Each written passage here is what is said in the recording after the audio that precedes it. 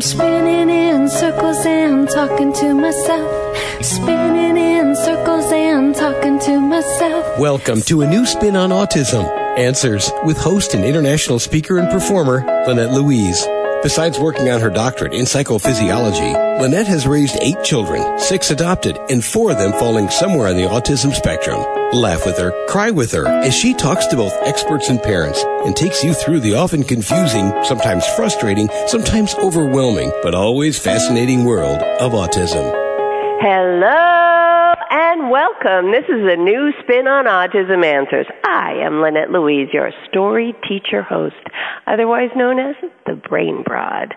And today it's raining where I am. It's so awesome. I just love the rain because so there's this part of me that's still bit antisocial, maybe a little more than that. And so when it rains, because I mean Southern California doesn't snow or anything, when it rains, I feel like, nobody's going to come to the door. Of course, it's an illusion. They do anyways. Nobody's really stopped by the rain, but they are slowed down. So I do have that cozy at home feeling. So I'm hoping and wishing for you today a cozy at home feeling as we come into the holiday season. If you have snow then and you're thinking, oh no, it's cold and it's yucky, go cozy and at home. Enjoy it. Put a blanket around you. Call in sick. Have fun and listen to the show. All right. So today we're going to talk a little bit about, well, let me tell you in a minute because I want to make sure you know that we are going to have an okay, great guest giveaway guest today. I'm very excited about that. And also don't forget to stay to the end of the show where we'll do Stories from the Road. I'm going to introduce today's guest by sort of telling you something that maybe it's a little embarrassing because I used to be so literal. And I remember hearing the term occupational therapist and thinking, oh, it's a therapist that gets people jobs. And so my imagining when I first heard of an occupational therapist was that they would sort of take your hand and lead you around and teach you how to do an interview and get you a job. And that was what I understood it to be for a long time because that's what the words implied to me. And as my kids were special needs that I adopted and I took them into the schools and they would say, well, the occupational therapist is working with them, I thought, wow, that's amazing. They're preparing them so young for a job. And, you know, what a great idea. We should start preparing the kids this young because they're special and they'll learn slower. So even though I was kind of wrong, it led to a great teaching. I'd call it a happy accident when that happens. And what I did was I started teaching my kids how to do their own laundry and cleaning the home and doing all these independent skills at a very young age because I assumed that since they were multiply handicapped, it would take them longer to learn, rightly so and correctly so. And as a result, my kids ended up independent. So today we're going to talk with an occupational therapist. I'm pretty sure her definition will be different, but look at how it blessed me. So sometimes when you're wrong, you're right. All right, today we're talking with Trina Rice. And she's got a lot of letters after her name, and if I just say them, they sound silly, so I'm going to get her to do that. But she's an owner of Harmony Therapeutics, and she's an occupational therapist, a facilitator and a coach, an international speaker, best-selling author. So she's a very la-di-da-di-da-di kind of person, but she's going to have lots of fun with us, I can already tell. She has the capacity to create a space of no judgment, so that's already good. Allowing what you may have thought as a wrongness of you to actually be a strongness. Oh, look, what a coincidence. It's similar to my opening. She has an ability to look beyond any labels, limitations, disabilities, diagnoses, or definitions to discover the magic that is hidden by illusions. I don't care what you call her. If she can do that, she's my friend. Trina, welcome to the show. Thank you so much. Yeah, enjoy the giggle. I like to be fun at the top. That gets everybody awake and happy. Okay, so what is OTRLMBEC? Come on, what are all those letters? You know what? The initials don't really matter. That's just there. They do matter. They took a lot of schooling, and we have to at least, get something back for it. If we can't put that at the end of our names, go ahead. Tell us what those things mean. Well, I am an occupational therapist. I've been an occupational therapist for 20 years, and I also have a master's in bioenergetics. So I've done a lot of stuff in terms of energy and being able to read the body. And also I am an access consciousness facilitator. So, and a million other things in between all of that. But hey, aren't we all? We all do amazing things. Well, really, you have to be a lot of things if you want to help the special needs population. I really think so. Otherwise, you get to tunnel focus, and you think that your thing that you went to school in and got letters after your name for, and even in the PhD course I'm in, there's the factions that get into the data, and they're all, but when this wave does this, I'm like, there's a human being making those brain waves, guys. So by being multifaceted, I think we keep more aware of the human being. What are your thoughts on that?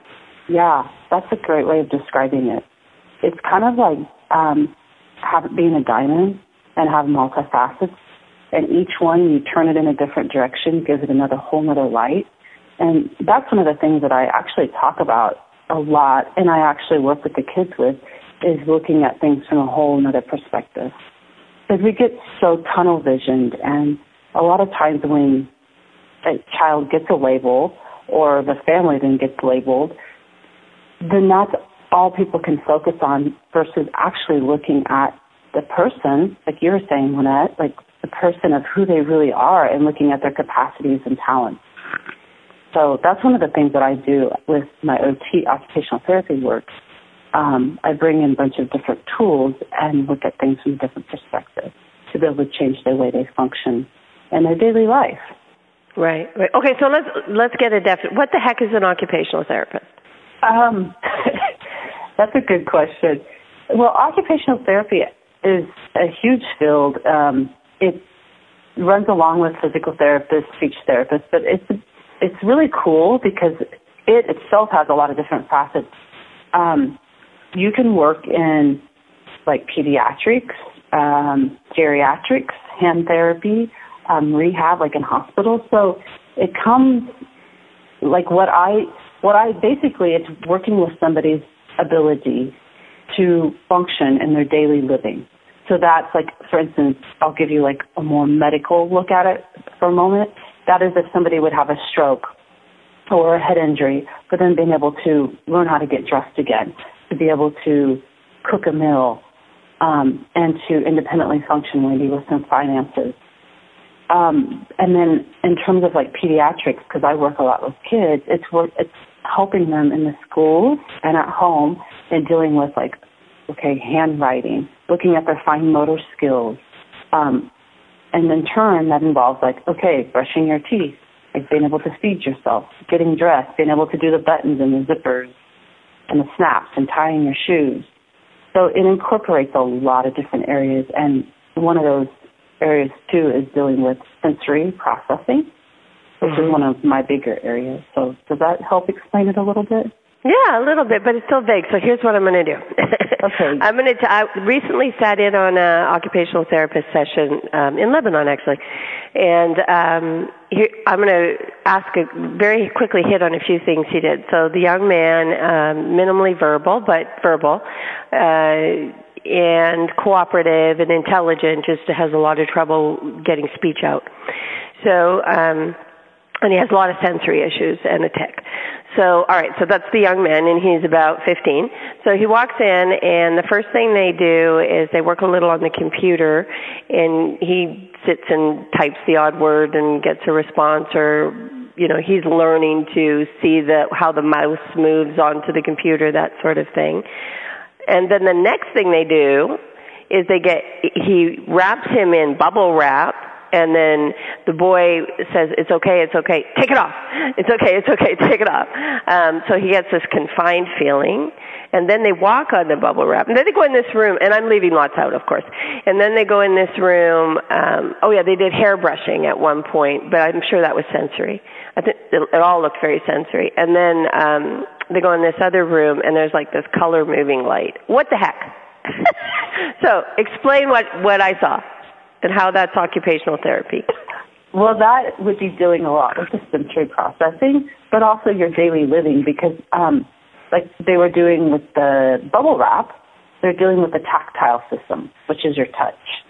And a lot of kids that I work with, or a lot of kids on the autism spectrum, have difficulties with their ability to be touched or to touch, and they're sensitive with certain textures.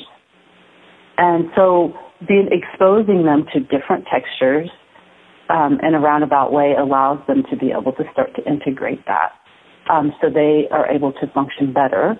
So that would be like more the bubble wrap. And then the hair brushing thing is a combination. It's also sensory because you're working on the head because, as an example, if you're really, really sensitive and you're extremely aware, even combing your hair can hurt, or getting a haircut can be a ginormous activity.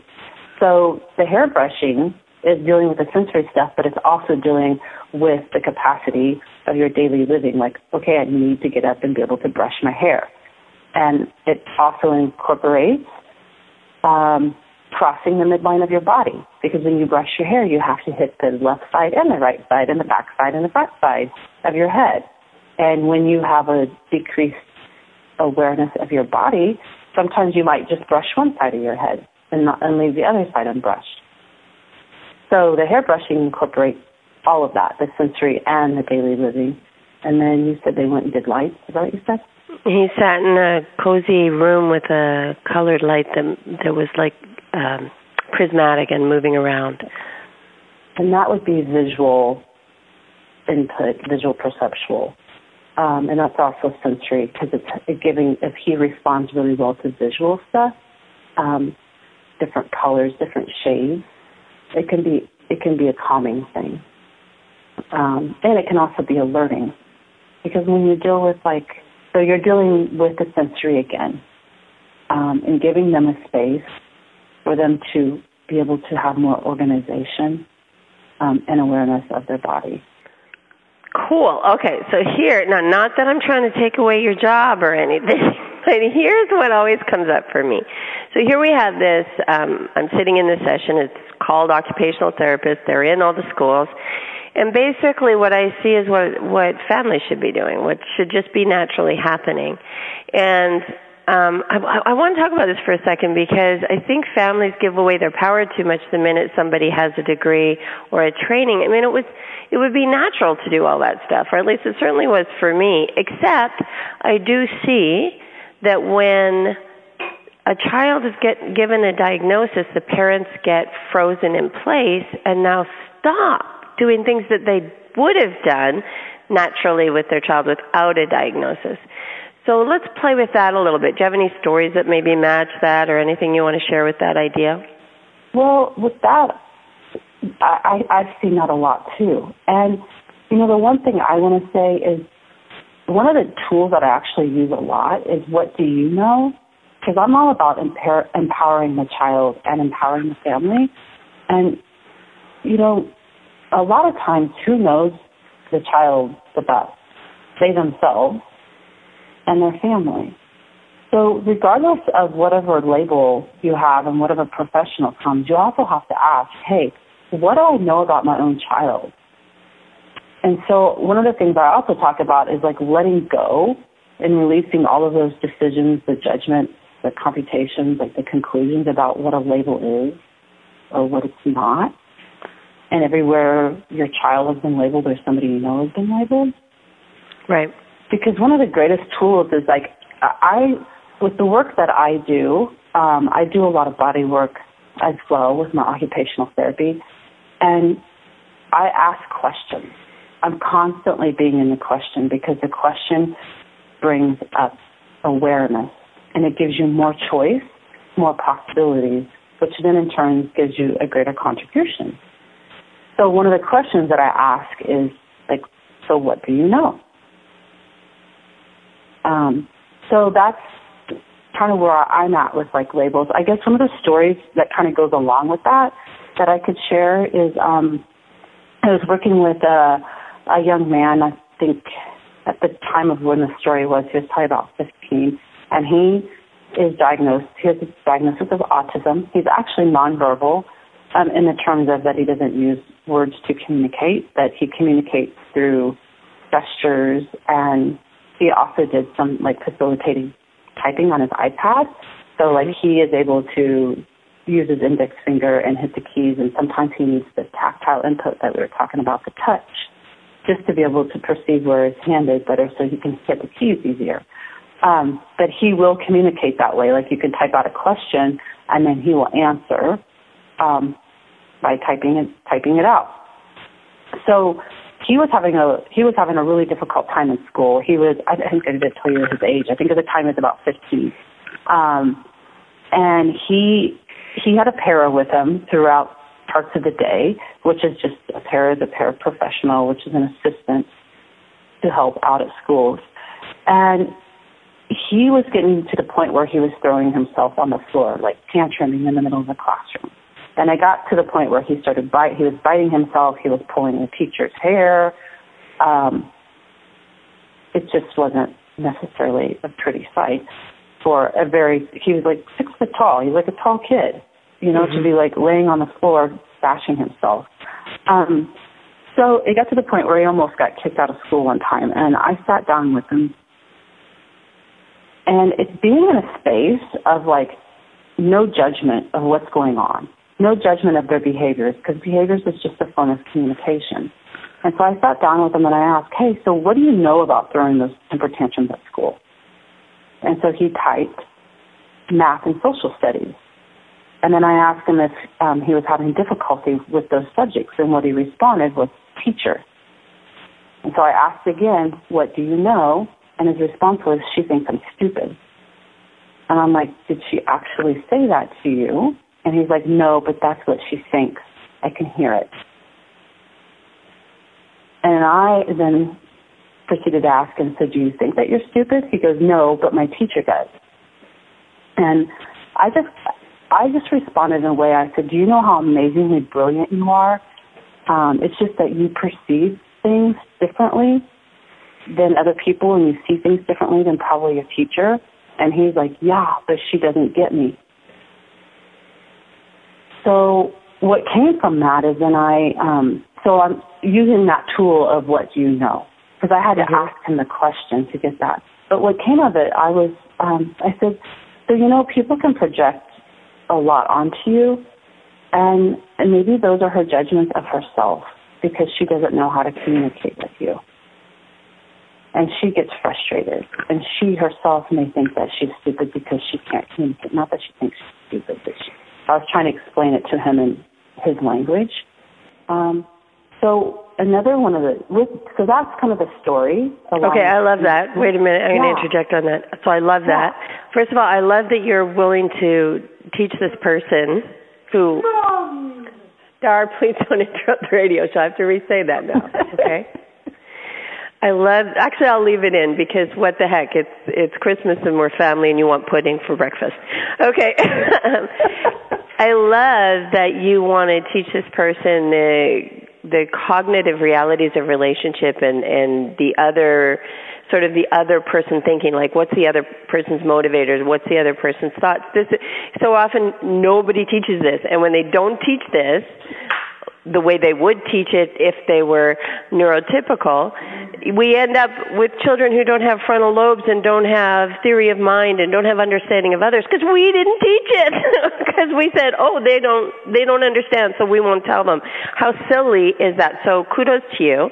Another thought that could be shared there, and maybe you did or maybe you didn't or maybe it's for another day, but was, to tell him that he's confirming or teaching her that he is stupid by having a tantrum, and so he's distracting her from realizing it's all about her and given that extra layer of, so if you don't tantrum, she'll have a moment to see that you can handle stuff, and then maybe you can convince her that you're not stupid, but either way it helps you. So that's the next layer up, which is really cool. But regardless, the very fact that you were willing to treat him like that is amazing. I'm going to underline another thing you said, which I'm so excited about. You said meeting him in a place of no judgment, and that behavior is just another form of communication. Okay, parents and therapists, really get that, please. Because that's the difference between why the child is melting down and when they don't. It's literally, there's techniques, sure, but really the difference is I have the same experience. I walk in, there's a child who's always melting down. I don't judge. I talk to them in these concepts and realities, and they just stop melting down. It's just about reinforcing it through lecturing and judgment. Just don't. It's communication. Figure it out. All right, I love that. I just had to underline that because I thought that was super, super important, what you said there. So, okay. So that's a great story. I have to do the mid-break. We're going to come back and talk some more. All right, you are listening to A New Spin on Autism Answers. I'm Lynette Louise, your story teacher host, but today we have a guest who's also a story teacher. How cool is that? I'm otherwise known as the Brain Broad. And remember to stay to the end of the show where I will do Stories from the Road. And today we're going to have Okay, the great guest giveaway. It's so exciting because it's holidays. We have to have everything. And we're talking with Trina Rice, who is an occupational therapist, but she's more than that. She's so much more than that. And so we're going to get into a little bit more about what she does and her book and all that stuff now. Keep your ears attentive because lots of what she's saying is really important to learn. All right, Trina, we're back. That was quick and easy. Let's talk a little bit about how like your book. What's your book about? I have a book. It's called Possibilities in Parenting. It's a co-authored book, and I have a chapter in there called Coloring Outside the Lines. And it's basically me as an occupational therapist, and with all the tools that I use, showing up in kids' world and looking at, hey, do we have to actually function inside the box? Do we actually have to color inside the lines?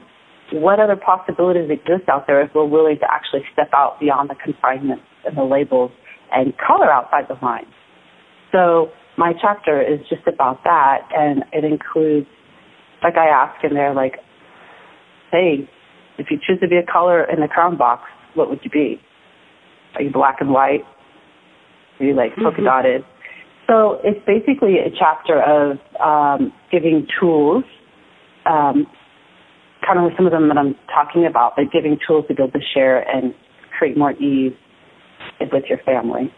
And then there's another book as well that I have stories in, and it's called, so that was called Possibilities in Parenting. Nice. And the other book is Would You Teach a Fish to Climb a Tree? A different perspective on ADD, ADHD, OCD, and autism. And it's also an amazing book, and it has tons of tools in there to assist with looking at things from a different way and giving you functional, pragmatic tools that you can actually apply. Wow, that sounds awesome. Certainly the titles are fantastic. I like the play on the Einstein quote. So when you think about that, when you think about the whole perspective thing and the coloring inside and outside the lines, who needs to learn that more, the kids or the teachers? Was that a setup? I would say mostly, yes, the parents, the teachers, the caregivers. But that's the awesome thing, about all of this and about autism. That's what I really like to share, is that autism is really the capacity to be the question when no one else will be. Like, these kids show up, and they're just like, hey, here I am, and I'm going to be this way, and I'm going to do this because I'm going to put you in this question. They don't conform to this reality, and by being that way, look how many things have gotten shifted and changed. Yeah, working with them with myself, it has immensely increased my awareness.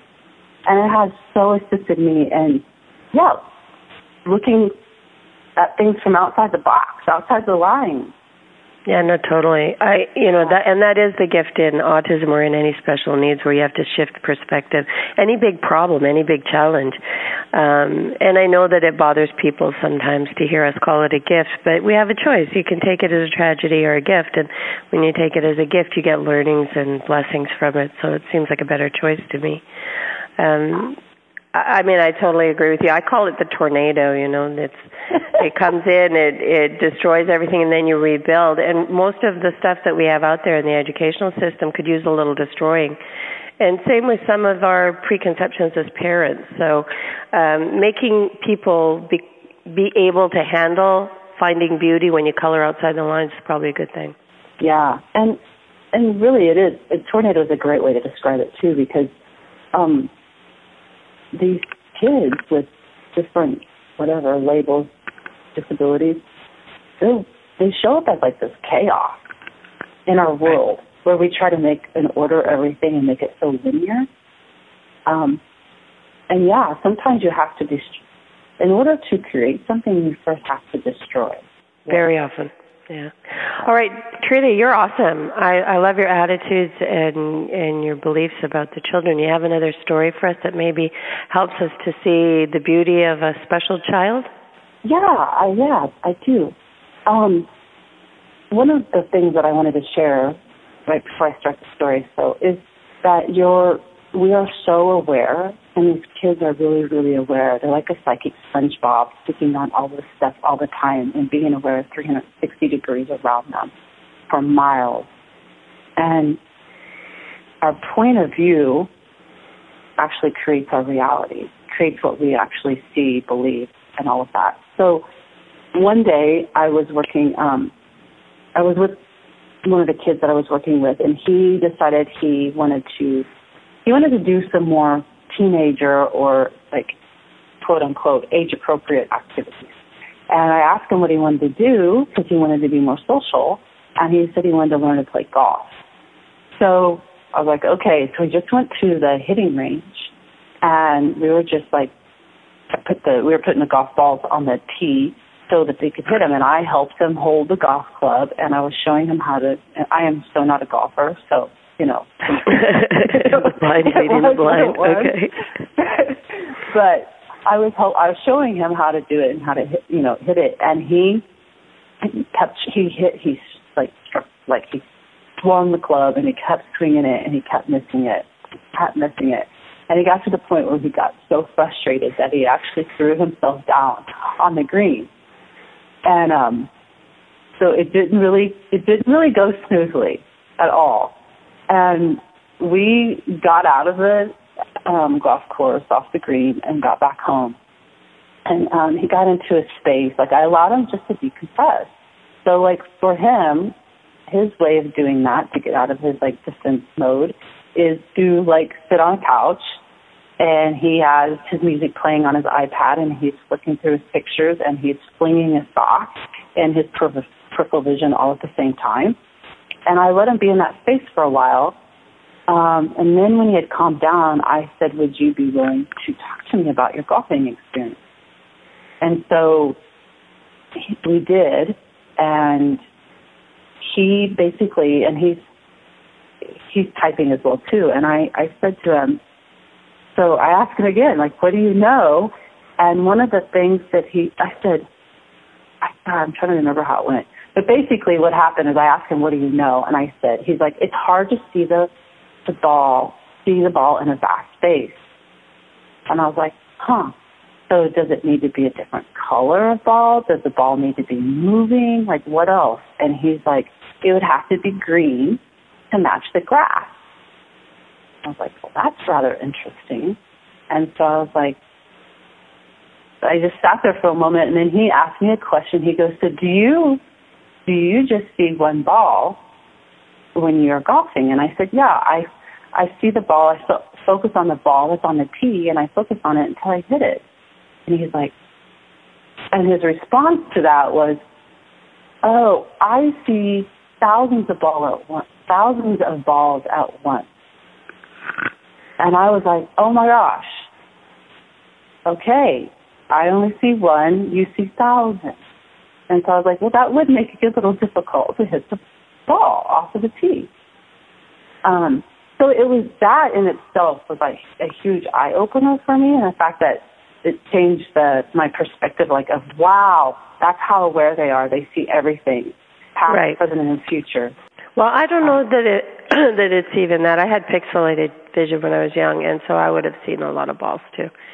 But they wouldn't. Only some of them would have been full balls. Some of them would have been partial balls. It would have been. There'd have been a lot, and so then. A movement. I would have had to learn by watching other people do it, and and then not pay attention to my body and let my body do what I learned by watching other people do it. It was really interesting. Yeah. Go ahead. I was just going to say that's kind of what ended up occurring. We actually went golfing again, and I gave him a choice of a red, green, black or white ball, and we were going to be on a green, like turf, green grass, and he chose the green ball. Yeah. And surprised, that, then he was able to hit it. Yeah, the opposite of what everyone else would have thought. And that's why you got to let them color outside the lines and ask them why they're coloring there. Okay, we're actually out of time. I want you to share your contact info and one last wonderful thought. My contact information, you can find me at trinarice.com, and my email is trina@trinarice.com. And I facilitate classes and do stuff around the world. And I guess one last thought would just be, with all of this, there's so many tools and different things to work with kids with labels or diagnoses. And what if we looked at it as if they are the key to unlocking the separation that's behind the words, that's behind the constructs, that's behind the limitations? And what if they are allowing us to look at things differently and to be a space of total communion? That's a beautiful way to end. Thank you so much, Trina, for being a part of the show. Trina Rice. Thank you so much for having me. I appreciate it. It's been a lot of fun. Good. Yeah, it goes fast. All right. Bye-bye. Bye. Okay, that was Trina Rice. And now we have, okay, it's time for the great guest giveaway. Shock of all shocks, I'm actually going to do it. It's not going to be me, but it is going to be a member of my family because it's family holiday season time, and I can't think of a better gift for you to get than this. So, welcome to the show, the person who has the best name ever because I named her, I made it up, and it's probably very Googleable because there aren't a lot of these people except for the folks that have copied us. So, to Sarah Shelton, welcome to the show. Thank you very much for having me. Thank you very much for being a good fan. Yeah, I'm a big fan of my name as well. Thank you for also giving it to me. You're welcome. You're welcome. I was telling somebody your name recently, and they were all getting it wrong and spelling it wrong and all telling me what it meant. So there were like 3 or 4 different meanings to your name, but none of those were actually your name. It was really funny because people never can quite grasp it from the sound of it. Yeah, they always get close, and I've heard that too. I've had many people tell me, "Oh, I love that. Your name means this, and your name means that." I'm like, okay. Okay, we're going to cop to the truth here right off the bat. So when Tessara was young, she stole a poem from me, and she put it in a contest and won. And so she began with early plagiarism, but eventually developed her own skills, and she kind of cops to that in the book, I think. You do, don't you? Yeah. Oh, yes, okay. I do. Yes, I do. Although, admittedly, in the book, I credit you with the version of your poem that I kind of changed. It gets that's what children do to you. They change it all. All right. Yeah. But you never cop to this. So I'm going to ask you. So the title, Spinning in Circles and Learning from Myself, a collection of stories that slowly grow up. First of all, I love the title, but I would because... Yes, I have copped to it in many interviews before. When I'm asked how I came up with the title, I was spinning in circles in my kitchen dancing to a song that you wrote on your Crazy to Sane CD, which is Spinning in Circles and Laughing to Myself. Yeah. Yeah, and that lyric is so, I kind of did this, just like you, that's a good way to introduce it, because I kind of did the same thing with it that I had done with your poem. I'm like, oh, I love this so much, I'm just going to tweak it for me. Right. Yeah.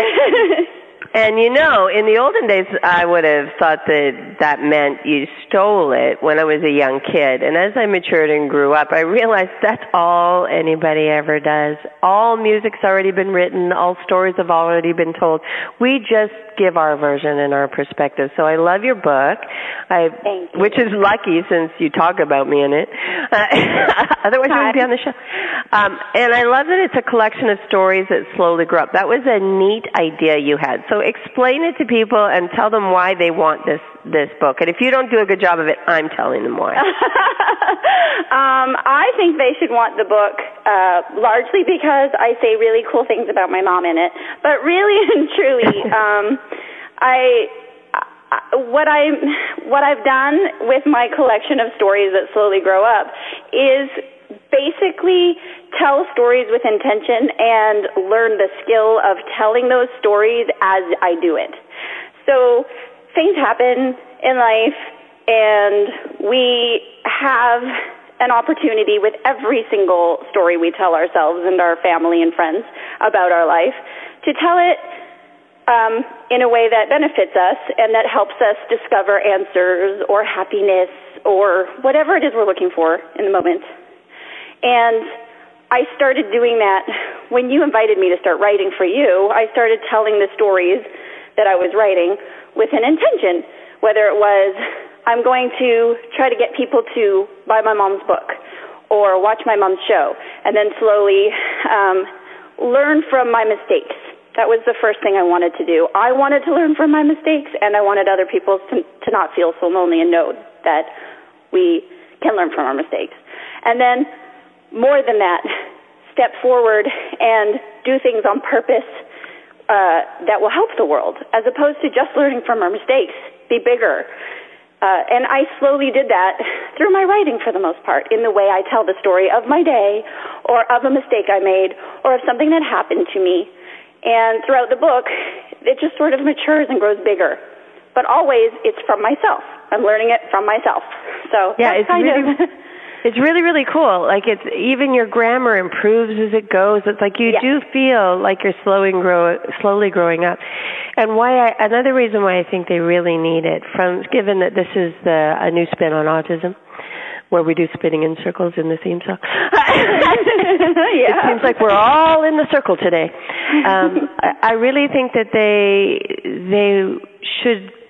Well, I don't know if you should or you shouldn't, people, but as parents, one of the challenges we often have is the mess. And life's messy.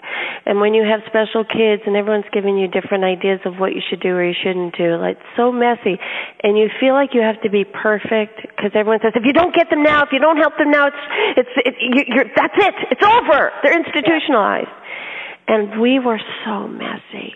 And from Tessara's eyes and memories, you get a sense of how completely messy we were. And yet everyone improved. And I think that's a gift that I would love. I'd love them to walk along with you. And just these little stories, that's another thing, they fit into a mom's busy day. She can read a little story, then read another little story. So I think you're perfect for this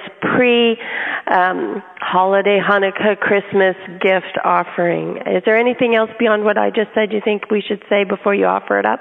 No, but I love that, and you're right. I didn't intend it, but I thought of it later that it really is kind of a nice book for that, where you can pick it up and nibble on a story here and nibble on a story there, for busy people and busy parents. And I'm not autistic, so the stories of autism are not, where I'm talking about how it was for me as an autistic person, but I was surrounded by it and so many different places on the spectrum, and so it's all kind of represented, all the different places on the spectrum, but how I learned to understand it from the mess that we were like a messy, happy, obnoxious, loud, fun family, and I just kind of had to figure it all out. You were always teaching me, but then I had to spin in circles and learn it for myself. So you kind of go along the ride with me as I figure it all out. But yeah, everyone is kind of represented. And everybody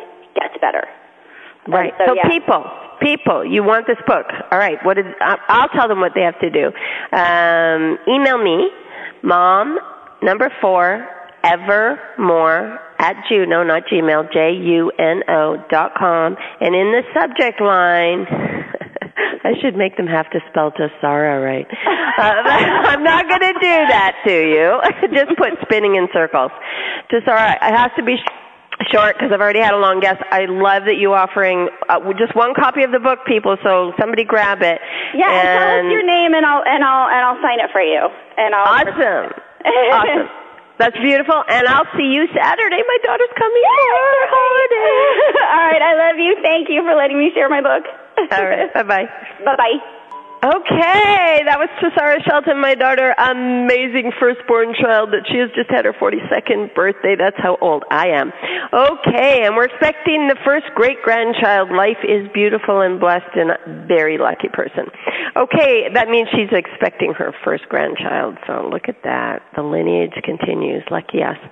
Okay, I want to do a quick story, and this one is a story of me. So it is time for Stories from the Road.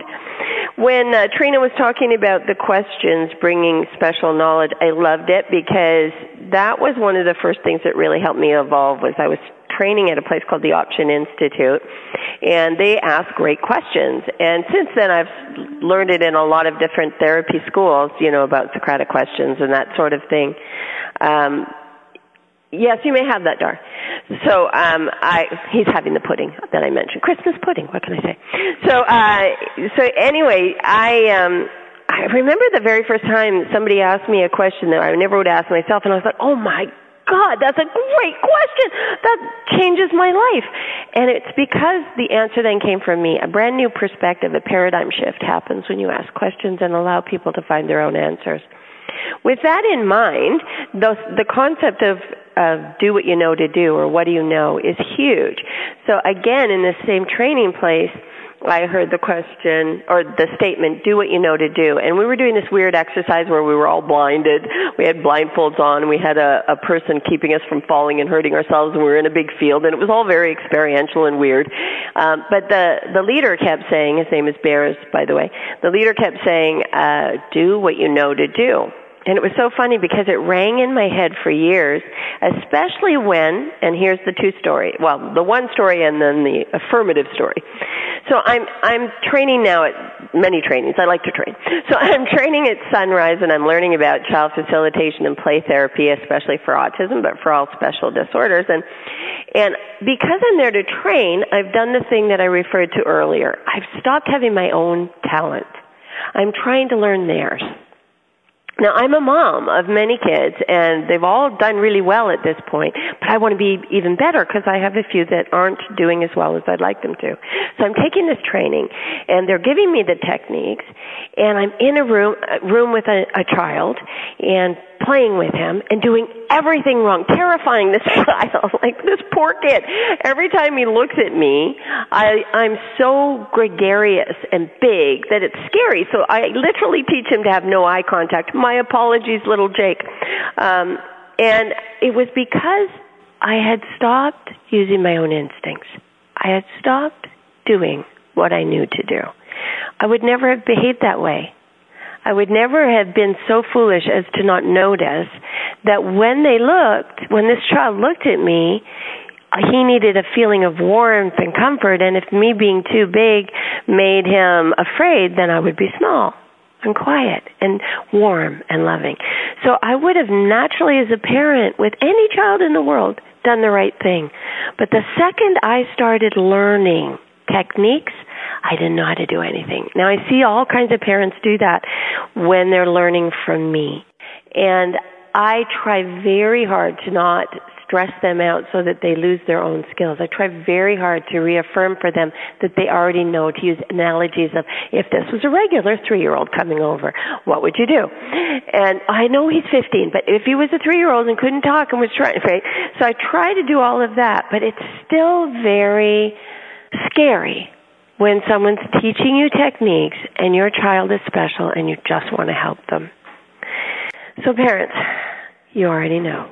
Do what you know to do and learn more, not less. Don't drop your tools. Don't drop your knowledge. Add to it. Here's a final great example. So I'm in the very last semester of this is recent, this is right now today. I'm in the very last semester of my PhD. I have a teacher who, it's not even that important of a class. I just need the last credits. And I have a teacher who's all about presentation. He's all about where the comma is, whether the font is the right size and the right style.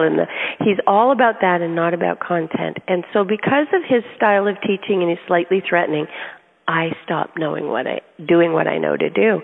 I might fail this class. I'm sitting on tenterhooks waiting to see because I sent him a paper. It was not the kind of paper that I normally write. I'm normally high 90s.